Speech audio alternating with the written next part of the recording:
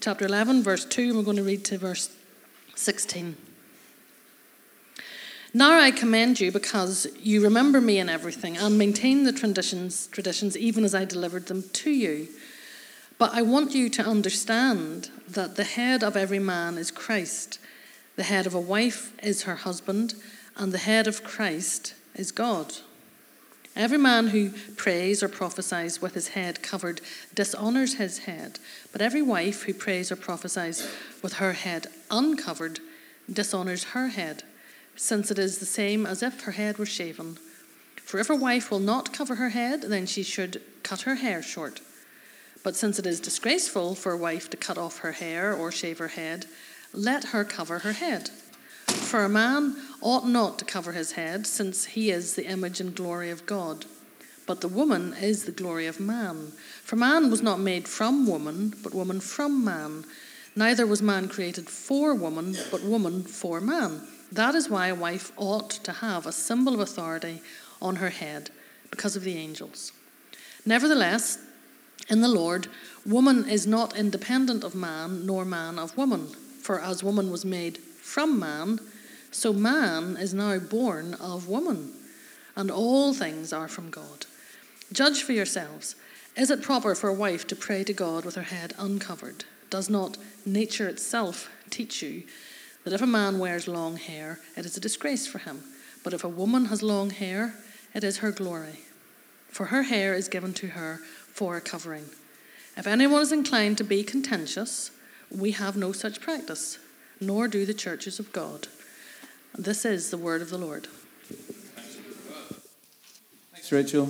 We're starting this new section of 1 Corinthians this morning. If you haven't been with us before, we've been working our way through this pretty long book of the Bible, which is this letter to this ancient church. And in this next section that we start today, Paul he's starting to talk about and give some instructions to the Corinthians how they should be when they get together for worship, much like we're doing this morning. This is the next few chapters are going to be how we should behave or how things should be when we come together as a church family to worship God. And so this is why we've called this section the church gathered. That's what we talk about in Village. We talk about the church scattered, which is when we're not together like this. When we're in our lives, we're still part of the church, but we are the church in a different form. And when we come together, we are the church gathered. And so Paul, over the next few chapters, he addresses stuff like communion or the Lord's Supper. We call it communion most often. He talks about prayer and prophecy. He talks about spiritual gifts. In today's section, he's talking about this really kind of weird thing. It's weird for us, about head coverings. And I guess it's weird for us because that's not really a common practice for us. But what we're going to see is that the point is that it's really about worshiping God in the way that He has created us to be, right? And that's kind of our first clue as to what's going on here.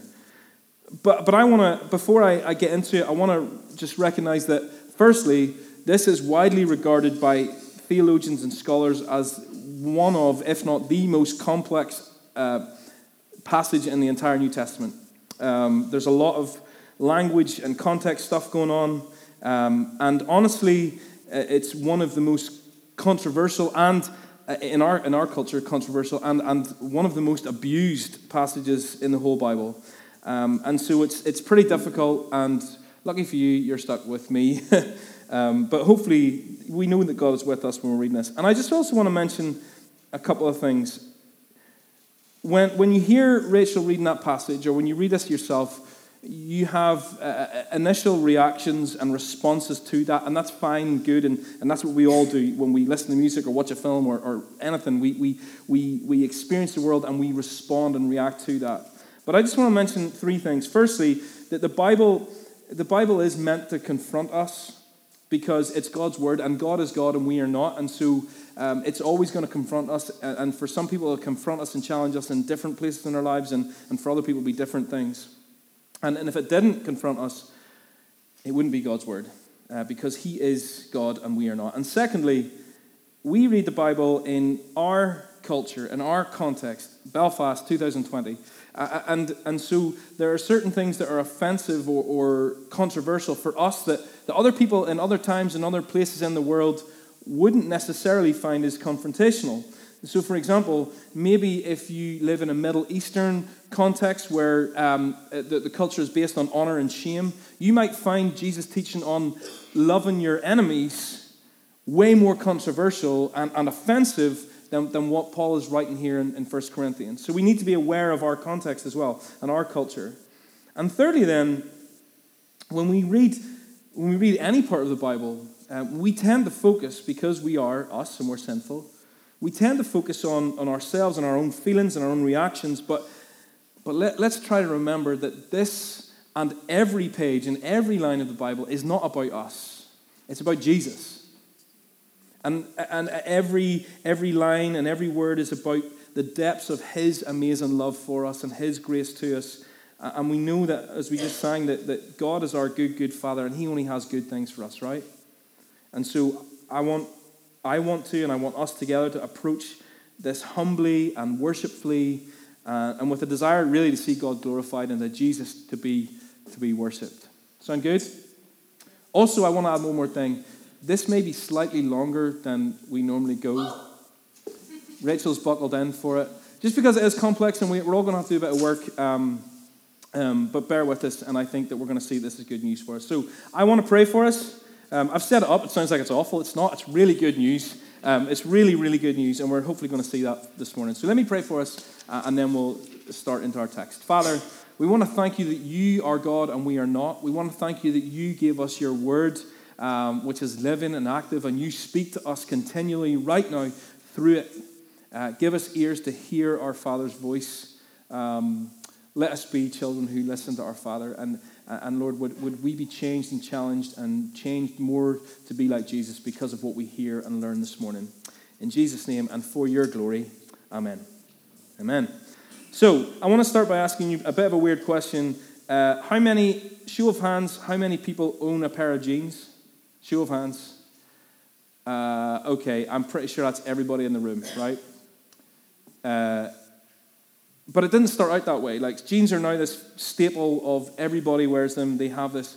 I'm really nervous because Ruth's in the room, and I'm like, I'm talking about clothes and fashion. But jeans were invented in 1873 by, what's his name? Jacob Davis and Levi Strauss. And they were invented to be hard-wearing work trousers, hard-wearing work clothes. They were not a fashion thing at all. And at the time, fashion was more about, ladies in nice dresses and men in nice top tails and top hats and all that kind of stuff. It wasn't a culture to wear jeans. And now it is a culture that everybody wears jeans all the time, men and women.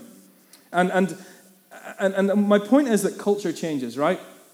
Culture is fickle. So something that means one thing, that symbolizes one thing one day might symbolize something different in another day. So I was trying to think of things, I was thinking of like tattoos, for example, which really started off as symbolizing a warrior and something to decorate yourself as a warrior and all that kind of stuff, or maybe to do with grieving dead people or grieving the death of your tribe or whatever.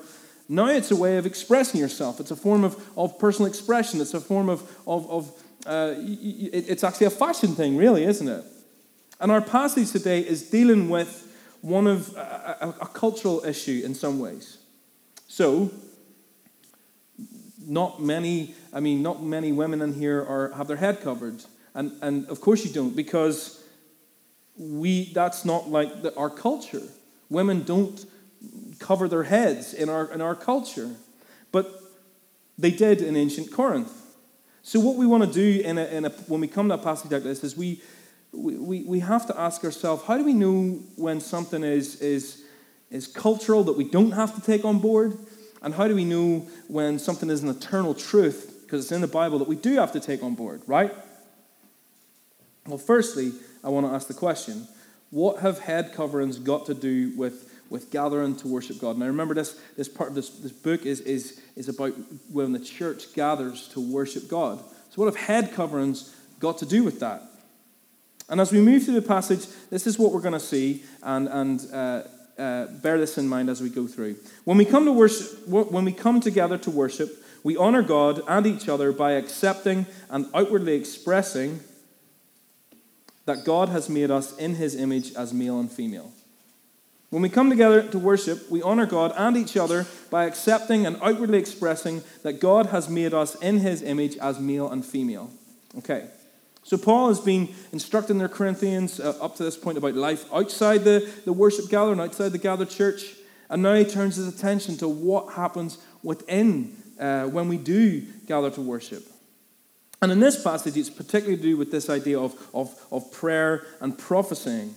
That we see that in verses 4 and 5 and later on in verse 13. And in verse 2, Paul starts by saying, hey, when you guys are doing this stuff, when you guys are praying and prophesying, you're doing a pretty good job. You're doing a really, really good job. I commend you. And in particular, he's commended them for the fact that the women of the church are getting involved in the praying and prophesying. And that wasn't common in the ancient world at all. The Jewish women, they had to sit behind a screen or maybe even sit in another room during the worship gathering. And in Greek culture, women were not regarded as equal at all. They didn't have any voice, as it were. And Paul is pleased that when the Christian church gets together, that the women are participating in the worship gathering, because in Jesus, everyone's equal, right?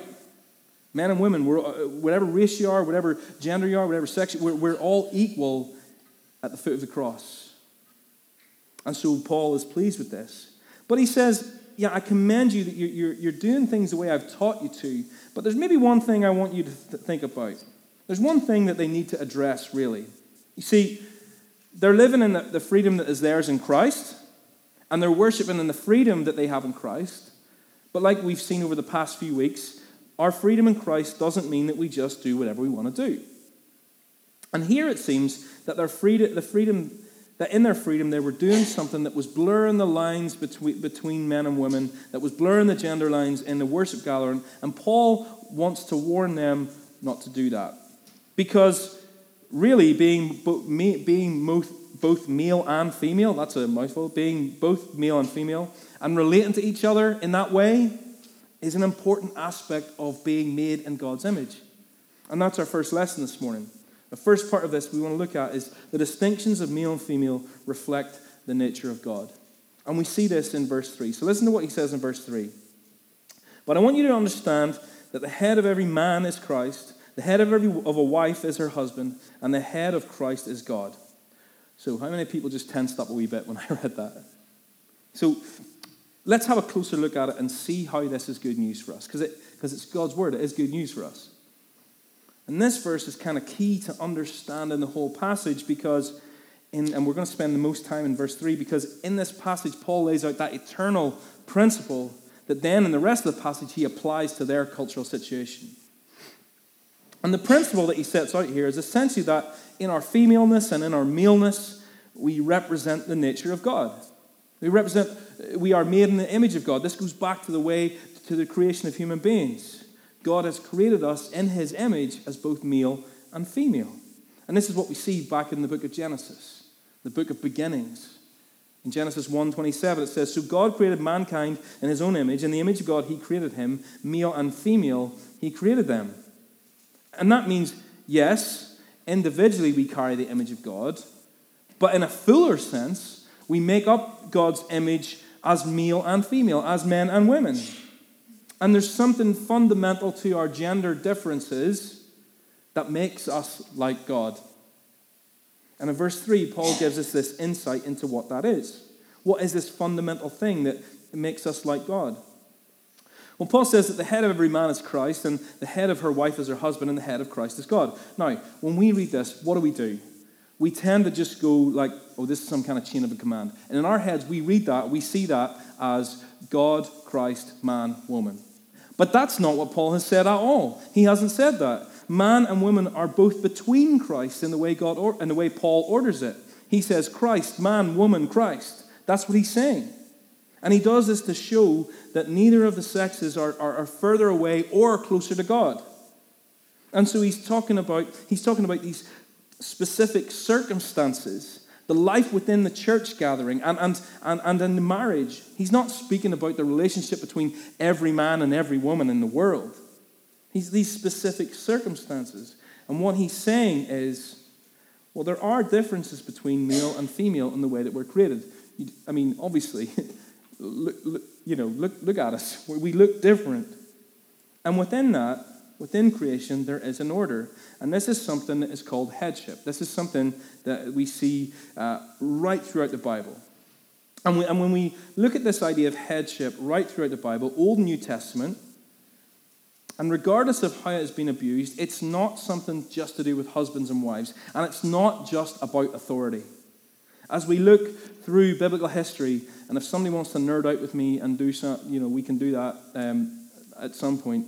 But basically what we see throughout biblical history is that headship has three parts to it: authority, responsibility, and sacrifice.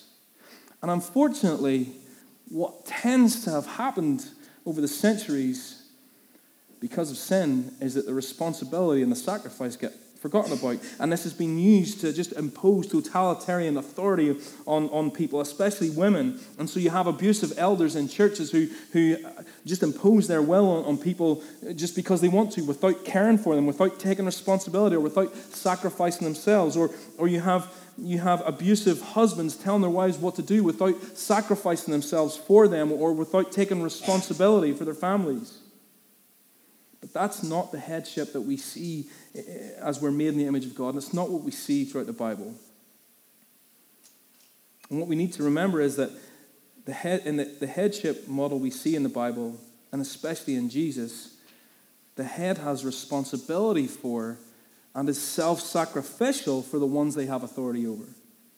And so headship, as intended by God, is about far more than just authority, although it does include that too. But the basics are there's a head and there is submission to the head. And that's basically how headship works.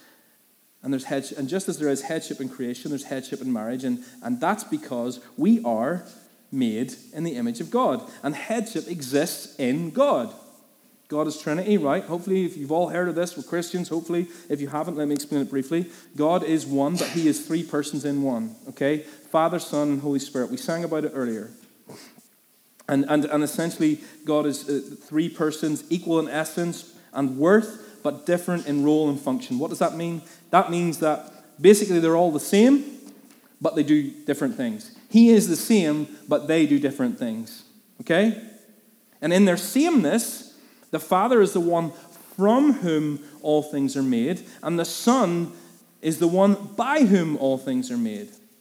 And likewise, the Father is the one who sends the Son to earth to save his people, and the Son who is the one who is sent and willingly goes to earth to die and save his people. And this is how human beings are made in the image of God, as male and female, in church and in marriage. And so, as we follow Jesus, we want to model, as men and women, the biblical principle of headship in a way that reflects the nature of God, and a way that is modeled to us by Jesus. And this means that Christ is the model for men, and Christ is the model for women. Because Christ is both head and the one in submission to headship. He is the head of his church. Colossians 1:18 tells us that Christ is the head of his body, which is the church. But also he submits to the headship of the Father. In the garden the night before he died, he had his own preference. He said, God, I don't want to do this. Nevertheless, not my will, but your will be done. He submits to the will of his Father, knowing his Father's will is good and loving. And guess what? Christ, in both those roles, Christ as the head of his church led him to self-sacrifice and death on a cross. And Christ, in submission to the headship of the Father, leads him to what? Self-sacrifice and death, and laying down his life and dying on a cross. And that means that as both men and women, living in our God-imaging distinctions, we're called to self-sacrifice and laying down our lives for the good of others. We represent the image of God in our differences, male and female. And we're called to follow Christ as husbands in headship, just like Christ by laying down our lives, and as wives in submission, just like Christ by laying down our lives. And we follow Jesus regardless of how he has created us. Now, at this point, what I want to do is I'm going to bring Leanne up to speak into this. Leanne is someone who's got insight in this because she studied this for a number of years, and I want to hear her teaching this verse and some of her insights. So Leanne, I'm going to hand over to you, and I think, yeah, there you go. So let's hear what Leanne has to say. Got my head covered for the occasion. When you said that, I was like looking around the room to see, does anyone else have a hat on? No, it's just me. Do I take it off? Tim. Mutual submission. I shouldn't joke, sorry. Okay, so let's read the verse again. But I want you to understand that the head of every man is Christ, the head of a wife is her husband, and the head of Christ is God. As a woman, it is impossible for me to not look at this passage from a female perspective. And in church, I think that we tend to forget this position. We all speak as sex beings, male and female. So take time to remember that as our starting point. You speak as a sexed being. So at best, you only ever make up 50% of the equation. As male and female, we have a lot of value to bring to these discussions. Sometimes one voice can be louder than the other. The church hasn't always done a great job of presenting this. And in my experience, women can sometimes feel that their voice is unimportant, forgotten, maybe even sometimes just ignored. I hope that hasn't been your experience as a woman. As the writer Dorothy Sayers says, when she's talking about gender issues and women's roles within society, men are human, women are almost human. This can be a stance that some churches, consciously or not, reflect in their treatment of women. Women are not other, we are equal, and we are different.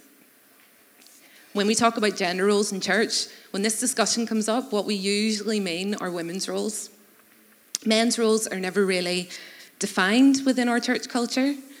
They're never explicitly challenged. But here in verse 3, the script is suddenly flipped. We just have to be willing to dig a little bit deeper than our usual surface level offences to see it. As men and women, we are both called to Christ in the same way. Elders already set this out. We are called to Christ in the same way.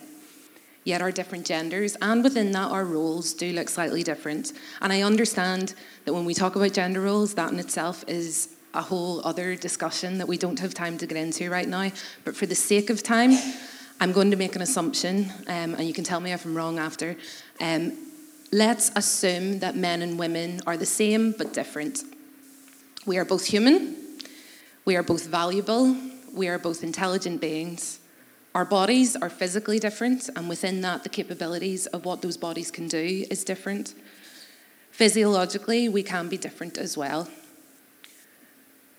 So for me, these differences take centre stage in verse 3 of the passage. When we hear headship, women can recoil at the emotion and the past experiences that it stirs up. Unwieldy men lording their authority and their privilege over women in the workplace, in the society, or in the home. This is what headship draws to the forefront of my mind. Perhaps it's yours as well. Headship, as a concept, can feel like giving way to the denigration of womankind. But when the Bible talks about the head of the wife as her husband in verse 3, this, we have to remember, is reflecting our perfect position, our ideal position. Before, headship was a twisted, abused, and sometimes painful representation of how women have been trodden over for centuries, when male and female pre-fall worked in a beautiful synchronicity. Women need advocates. And here, men receive, particularly husbands, so listen up, receive a big call to action if you listen closely for it. Husbands in the room, I speak directly to you, or those soon to be. If you want to be the head of your wife, be her advocate. What do I mean by an advocate? Well, a simple definition is someone who supports and pleads for, defends if needed. Headship here is not over the woman. Headship is over the world for the woman, just as Christ gave himself up for the church. Go back to Genesis, verse 1:26, and you'll see that God gives Adam dominion over the world, not over the woman. She was taken from his side, not from under his heel, not from above his head. She was taken from his side, neither above or below, but side by side to him, as his equal. If every wife had a husband... If every wife had a husband that truly was her advocate, that stood up against injustice or sexism when they saw it, that spoke for their wife when she wasn't able to speak for herself, that was her physical strength when her body wasn't strong enough, that pursued her to be more Christ-like, that used their male privilege as a tool for inclusion rather than segregation or restriction. If every wife had a husband like that, then headship suddenly becomes a pleasing concept to submit to, a safe, loving, affirming place where a woman's flourishing is not only important, but essential to a husband becoming more Christ-like. Marriage represents a coming together of two people as equals, different parts that fit together perfectly with God at the centre. And while this is first and foremost a call to husbands to pursue the spiritual growth of their wives, let's not be mistaken into thinking that this is where this stops. You don't need to be married to have a woman in your life that you could love better. And don't hear me wrong when I say that every man has headship over every woman, because that is not the case, but the principle rings true. If you're sitting here a married man or an unmarried man, you are still a part of this church family. But unmarried men, I speak to you directly. You are a brother to the sisters in this room. The sin that we see in sexism, the sin that we see in abuse, the sin that we see in the marginalisation of women is not really about our position on gender or even this idea of headship. Those sins are from our failure to take God's commandment seriously, that we should love our neighbour. Thanks, Leanne. Leanne's been studying this stuff for a number of years, and she's really insightful voice on it. And that's really challenging, right, for men and for women. And before we move on to the rest of the passage, to see how Paul applies that principle, I just want to speak for a little second about the abuse of this principle. I don't know if there's many other principles in the Bible, many other things that in the way that we're created that have been abused as much as this. And verses like 1 Corinthians 11 verse 3 make us nervous, and they rightly should, because it's verses like this that have led to men domineering and abusing women for centuries. And the principle of headship has been twisted and distorted and led churches to treat women like second-class citizens and abuse them. And I want to make it absolutely clear that sexism and misogyny and any kind of gender abuse is utterly wrong, because it's actually against the very nature of God. And if you are being abused that way as a woman, you need to let us know so we can help you out of that situation, and so we can, as Leanne said, be an advocate for you in that. Headship is part of God's good design. As Leanne rightly said, it's something that was before the fall. It was something before we fell and rejected God. But sin has caused men to abuse that by wielding this authority instead of laying down their rights and laying down their lives in self-sacrifice and taking responsibility. And as a result, women have been abused and oppressed. Women have been told to stay in abusive marriages, which is just wrong and not whatever God says to do. And within the church, women haven't been given the chance to flourish. And to be honest, when men abuse headship, and when elders abuse headship, and when husbands abuse headship, men don't flourish either, as Leanne said. And so we also need to remember one thing, that because of sin and the fall, we are rebellious in our nature. And so we tend to reject any kind of authority. We tend to reject any kind of headship, no matter how Christ-like it is.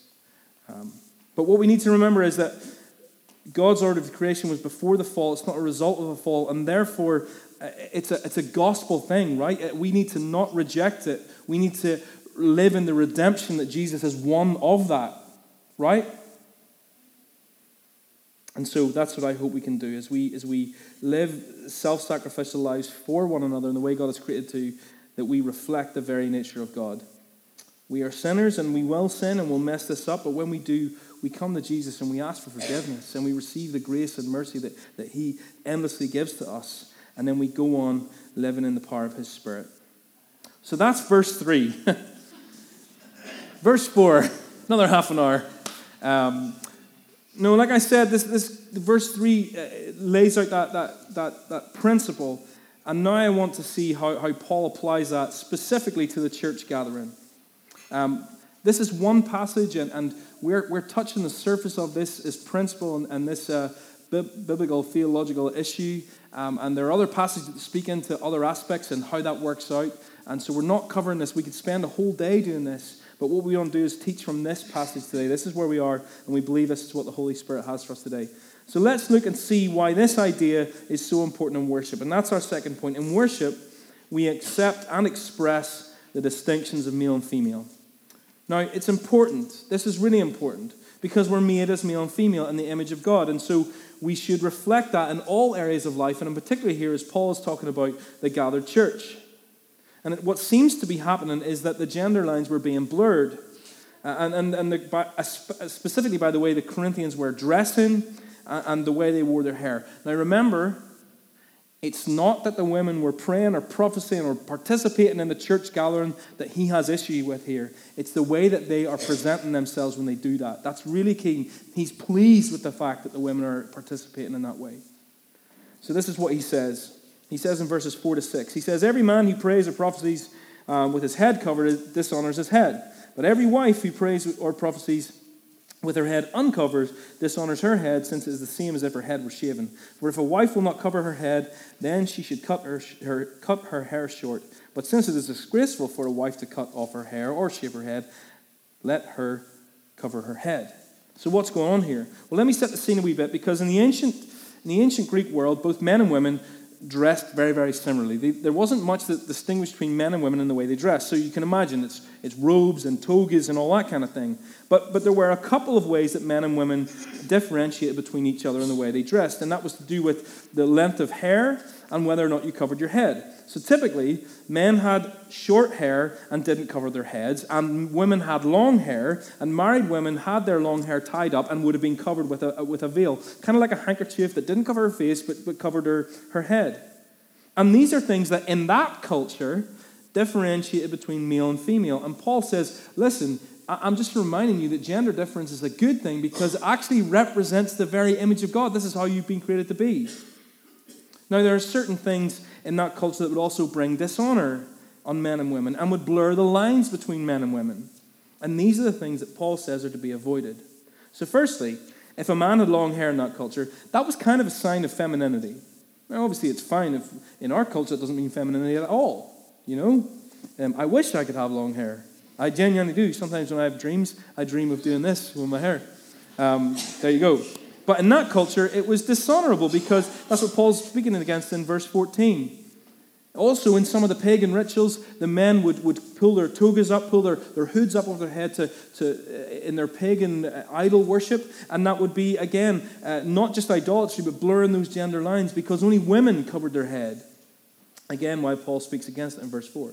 And for women then, firstly, having short hair or a shaved head, in that culture, I'm not saying in our culture at all, in that culture, it was a sign of dishonor because women would have their hair cut short if they were in a lesbian relationship, or if women who were found guilty of adultery would have their head shaved as a mark of shame.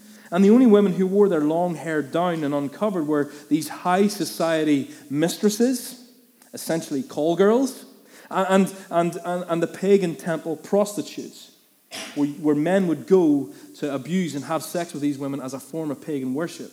And they were the only women who wore their long hair uncovered. And so to wear your hair down as a woman and uncovered was a symbol that she had no regard for her marriage, or maybe that she was available. And so Paul is saying, men, don't have long hair or cover your heads in worship, because in our culture, those are signs that you're blurring the gender lines, and that dishonors the image of God. And women, don't have your head uncovered, because that's blurring the gender lines and that dishonors the way God has made you. And don't wear your hair down, because that shows that you don't respect your marriage. And so you're actually disrespecting the gospel of Jesus, because we know that the gospel of Jesus is a symbol that marriage is a symbol of the gospel of Jesus. So in other words, when you get together for worship, don't do anything that blurs the distinctions between male and female. Instead, celebrate these things. And if you're married, don't do anything that would dishonor your marriage or make people think that you're not married, because that's dishonoring to the gospel of Jesus. And Paul doesn't want them to be under any confusion whatsoever, and so he lays out the reasons why these things are really important. So Leanne's already talked us through verse 3 and how gender distinction and marriage roles relate to the image of God. And in verse 7 to 9, he goes back to this creation thing. Let's have a look. Verses 7 to 9, he says, For a man ought not to cover his head, since he is the image and glory of God. But woman is the glory of man. For man was not made from woman, but woman from man. Now, I want to be clear. Paul does not say that woman is not made in the image of God. If he had meant that, he would have said, man is the image and glory of God, woman is the image and glory of man. But he didn't say that, did he? His point is about glory, not image. He just assumes that we know that women are also made in the image of God. So how does Paul say woman is the glory of man? Well, she is his glory because she was taken out of him and because she was made for him. He was the firstborn. He's like the big brother of creation, if you like, with all the responsibilities that entailed. And she was made from bone of his bone and flesh of his flesh. That's an ancient way of saying that she was made from the same of his same. From the stuff of my stuff, she is made. That's what Adam declares. I always think about that when he saw Eve walking along for the first time. He's like, what on earth is this? Anyway, that's a different conversation. But he declares, look, this is the same as my same. This is me. All these animals are not me, but this is me. And when Paul says then in verse 11, and this is the other thing we need to be careful about, when a woman was made for man, he does not mean that women are made as playthings for men. He does not mean that they are made as domestic slaves or just mothers to children. The word, and I'll tell you why, because the word in our Bible that says for, that word in Greek, dia, Davey will correct me if I'm wrong, means on account of. Woman was made on account of man. She was made because God saw that it was not good for man to be alone. Woman was made by God on account of the insufficiency of man. the insufficiency of man to bear the image of God and to spread his glory across the world. And woman is made because man is insufficient on his own to do that. And so together, men and women are given this task. So I want to be really clear that Paul is not saying that woman is created on account of man, not for the use of man. And just like Leanne said, that beautiful image that she gave us of woman was taken from the man's side, created from his rib, a place of equality and partnership. And then I love this because Paul says, well, he's obviously thinking, well, just in case any of you lads, I know what you're like, you Corinthians, you're always trying to, puff yourselves up. Just in case any of you lads start getting any ideas about lording it over the women. Firstly of all, I would have told you it's a good thing that the women are praying and prophesying, so listen to them. And then he also says, he brings them back down to earth with this other reality in verses 11 and 12. He says, nevertheless, in the Lord, woman is not independent of man, nor man of woman. For as woman was made from man, so man is now born of woman. All things are from God. So you see, there's no sense in which men are better than women, because the truth is that neither are independent of each other. They need each other. In creation, woman came from man, but ever since then, literally every man that has ever been born has come from woman. Men and women are both a gift from God to each other. And so we set about our God-given task of spreading his glory across the world.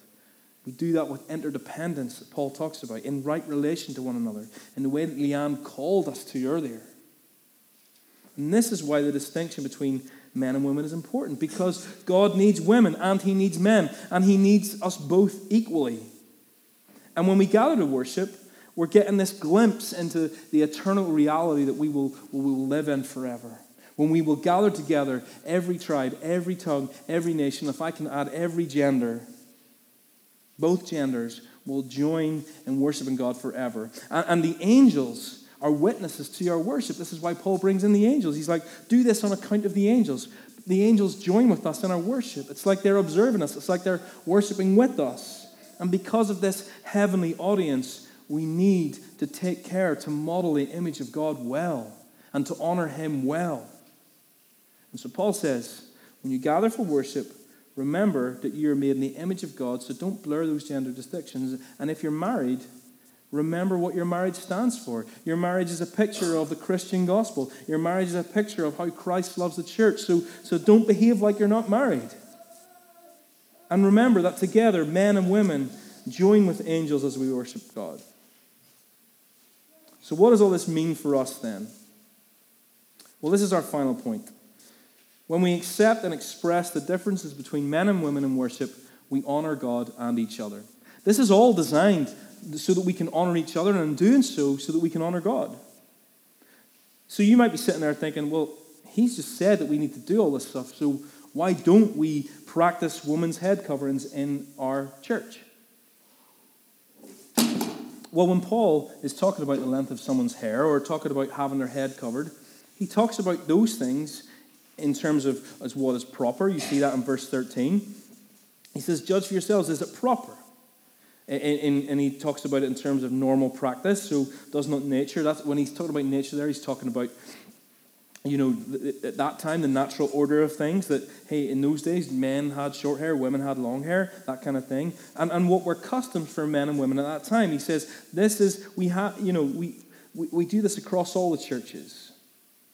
And none of these verses about head covering or hair speak of the timeless truth that transcends culture. And when he does talk about the timeless truth that transcends culture, he's talking about how God has made men and women to be as they are in his image. So the thing that is permanent in this teaching is that God made man and woman in his image. And their difference as men and women reflects his image. So the length of your hair, or whether or not you pray and prophesy with your head covered or uncovered, that becomes a cultural decision that each church in each context has to make based on the principle of honoring God and loving each other. So if a church is in a culture where it would be seen as disrespectful to your husband and to God for a married woman not to cover her head, then she should cover her head in worship. And I just want to say, if you read this passage and it is your conviction that women should cover their head, then you should feel free in our church to do that. We have missionary friends in Turkey. They're American, David and Monica, and in their church in Turkey, the women do cover their heads. And so Monica, as an American woman, she covers her head in worship. Now, when they go back to America to visit friends and family, she doesn't do that in church. But in that culture, that is appropriate. That's a way of loving her neighbor well. Same for us here in our culture. The length of your hair or having your head covered or uncovered has nothing to do with your commitment to God, and has nothing to do with your faithfulness in marriage. So we don't need to be concerned with that as much. But what we absolutely do need to be concerned about is that we don't dress or present ourselves or relate to one another in ways that demean or diminish or blur those gender lines. Or maybe suggest that we're involved in some kind of sexual misconduct. Or that if we're married, we need to be careful that we're not sending signals that we're not married, or that our marriage doesn't mean anything. In short, we need to relate to each other as men and women in ways that honor God and each other. So we don't dress in revealing clothing when we come together and worship God. And if you're married, I was trying to think of like culturally equivalent things, and maybe I don't, take off my wedding ring and put it in my pocket, when I come to worship. I don't disrespect my marriage that way. And maybe we don't. Maybe if we're actually, I would say this in Gathering as well. Maybe if we're married or single, we're not going around flirting with each other all the time. Claire Smith, who's an Australian author and theologian and teacher, she says this way. I think this is spot on. She says, "I'm not sure in our culture, and Australia, it's different, but it's pretty similar to our Western culture." She says this: "I'm not sure in our culture that we have a single piece of clothing that functions as a cultural equivalent to the first century head covering, a garment that indicates I am a woman, I am happy to be a woman, and I accept God's order of relationships between men and women. But there are things people do, both in terms of dress and behavior, to deliberately blur the differences between men and women. And at heart, that's what Paul is concerned with here. He wants men to be men and women to be women. Now let's be careful, because when I say we want men to be men, I don't expect us all to be going in for macho stuff and going to the woods and killing bears or whatever. We're not. That's not what we're talking about here. And whatever I'm going to avoid whatever the stereotype for women be, because I've offended people. But it's not gender stereotypes. It's biblical manhood and biblical womanhood. And that's really it, isn't it? Because if we're only concerned with the symbols that this passage talks about, we're going to miss the point. That the real point is how we conduct ourselves. Remember, this is one letter. And yeah, he shifted focus slightly, but he's just come off the back of this whole piece about laying down our rights for the good of each other, laying down our preferences. And this is what we're called to, that we conduct ourselves with respect for each other, that we conduct ourselves with honor for one another. As Leanne said, that we are brothers and sisters. How we relate to one another is more than just what we look like and what we wear. It's about what we say and what we do and how we think. Guys, you know how you look at the women in this room, right? Specifically, what we're called to is honoring each other as men and women. And when we do that, we honor God. In the same way as last week we saw, as we love our neighbor, that glorifies God. And Paul's saying, listen, when you relate to each other properly as men and women, you're actually reflecting that you're made in God's image and you're bringing honor to God. And when you respect your marriage, then what you're doing is you're actually highlighting, you're teaching the church what marriage represents. And it's this beautiful thing because it represents the gospel of Jesus. And so that's how we get to our lesson today. When we come together to worship, we honor God and each other by accepting and expressing that God has made us in his image as male and female. And ultimately, this is about living and worshiping in a way that God has created us to be. It's about how we represent God, and it's also, because of that, how we represent the gospel and how we believe the gospel and how we teach the gospel to each other and how we celebrate the gospel. Because like I said at the start, every page and every line of this book of Scripture is about one person. It's about Jesus. Even this stuff that we're like, man, that's weird or that's difficult or that makes me cringe or I want to reject that. It's about Jesus. It's not about you. In submission to the Father, Jesus said, not my will, but yours be done. And he gave himself up to die on a cross in our place. And as the head of his church, he took responsibility. He advocates for us. He advocates for us still. As James reminded us earlier, he intercedes for us still. And he sacrificed himself. He took responsibility for our sin. And he gave himself up to die in our place on the cross. So can I encourage us as we think about this and as we get in our missional communities this week and discuss this and as we try to live this out and as we get all annoyed and then try and submit to Jesus, what that looks like. Well, let's try to stop focusing on ourselves and let's look up and see Jesus hanging on the cross. Right? Beaten, bruised, pierced with nails and a spear and with thorns. Not for his sake, but for our sake. Not because he needed to die, but because we needed him to die. And that's what headship and submission really looks like.